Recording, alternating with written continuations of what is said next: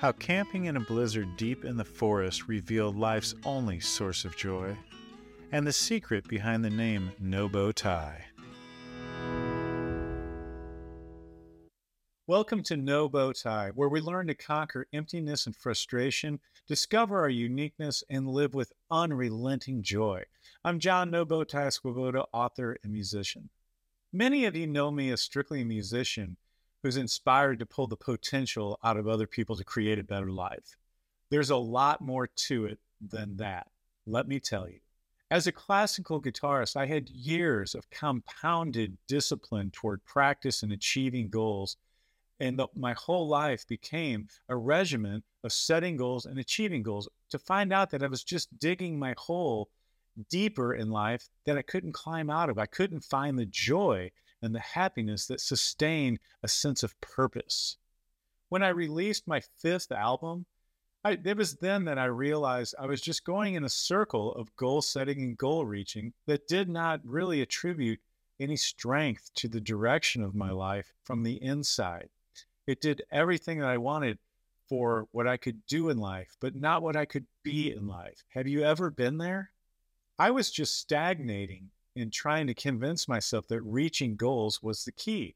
It was motivating that every day I had my goal list to achieve. And once I achieved it, I thought I was happy to wake up the next day to find out I wasn't. But one night I came home from a performance dressed in a tux and a bow tie. And that is when my life began to change. I remember standing in my living room getting ready to do a practice session. I still had on the attire, the tuxedo. I couldn't come up with an idea for the next album. So while I was thinking, I grabbed an old blues guitar and I started to play Mozart on the old blues guitar. And it was fantastic. And I'm not talking about just playing bluegrassy licks to it. I was rearranging everything about it to make it my own. And I found that it gave me a sense of resonance, a sense of happiness I hadn't had before.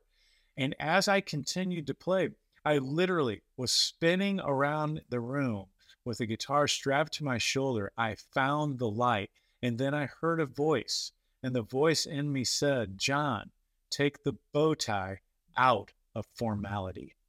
And I took the bow tie out of classical music. That is where I started. I realized I was just following rules. I was trying to get approval of other people, of the audiences, of the people purchasing the CDs. I was trying to get their approval to give me a sense of self-worth from the outside in. And I wanted my self-worth, and I want your self-worth to come from the inside out. There is no greater joy in life to feel strong from the inside out. So I took a break from music and I took a break from life. And I decided, like anybody who's in search of meaning, I decided to connect with nature. I went camping by myself in the wilderness with a tent and just the tools that I needed to survive in the snow, in the winter, and in a storm. And it was the biggest turning point of my happiness. The third night of camping, I saw that there was a forecast of 12 inches of snow. And I already saw 14 of it on the ground, and it was falling like confetti. The temperature was dropping, and the branches on the trees were starting to bend with the weight of the snow. I went and sat in my tent, deciding what I should do. I was actually becoming a little bit nervous. I was questioning whether or not I should be there. I was so exposed to the elements that it started to mess with my mind. Just like when you are in the environment and people's opinions start to mess with your mind, what's outside of you starts to mess with your inside mind. The elements in that camping experience made me afraid. I started to get colder, even though the temperature was stabilizing. I started to feel alone. I started to get scared. I started to wonder why I was there and who I was. I realized that my thoughts were starting to haunt me.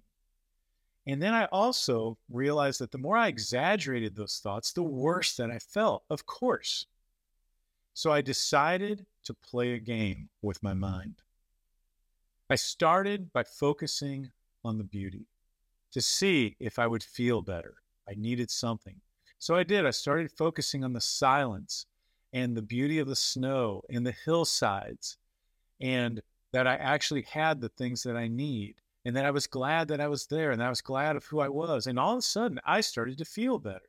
And in light of the game, I decided to go the other direction. I decided to purposely choose negative thoughts and see how I felt. Sure enough, when I thought the worst, I felt the worst. When I thought about the paralyzing possibilities of this situation, I got colder. I started to wonder again about who I was. I couldn't get a grip on my security, my strength from the inside. And then when I would switch my thinking over, it would happen again. I noticed my whole body felt different. My mind felt different. I started to have thoughts of possibility, and it hit me. The more that I thought in one direction, the less I could see the other direction. It was as if I was thinking on a sphere. And the more that I leaned toward one side of that sphere, the less I could see over to the other side. The more I exaggerated positive thoughts, the less I was even concerned about negative thoughts. And they were easy to brush out. But the more that I focused on the negative thoughts, the less I could see the positive possibilities of the situation, the less I could see implying my own strength, the less I could see the beauty of the situation, and the less I could see what I could learn to become stronger in my quest for finding myself. And why was this my door to freedom? Because I realized I was thinking my experience. The things that I was thinking were creating my reality. The way that I responded to everything around me was the life that I was living. And then I thought of you. I decided I wanted to share this secret, this little spot that I found in the mind with everybody, because we are doing it. We are doing it and we don't realize we're creating a life we may not want the same way by our thinking. Where your thinking goes, your life will go. And now I do it every day. It strengthens me from the inside out every day to live a life of joy, despite the conflicts. And I have my challenges, but I'm able to conquer those challenges because of the way I think and the actions that I take.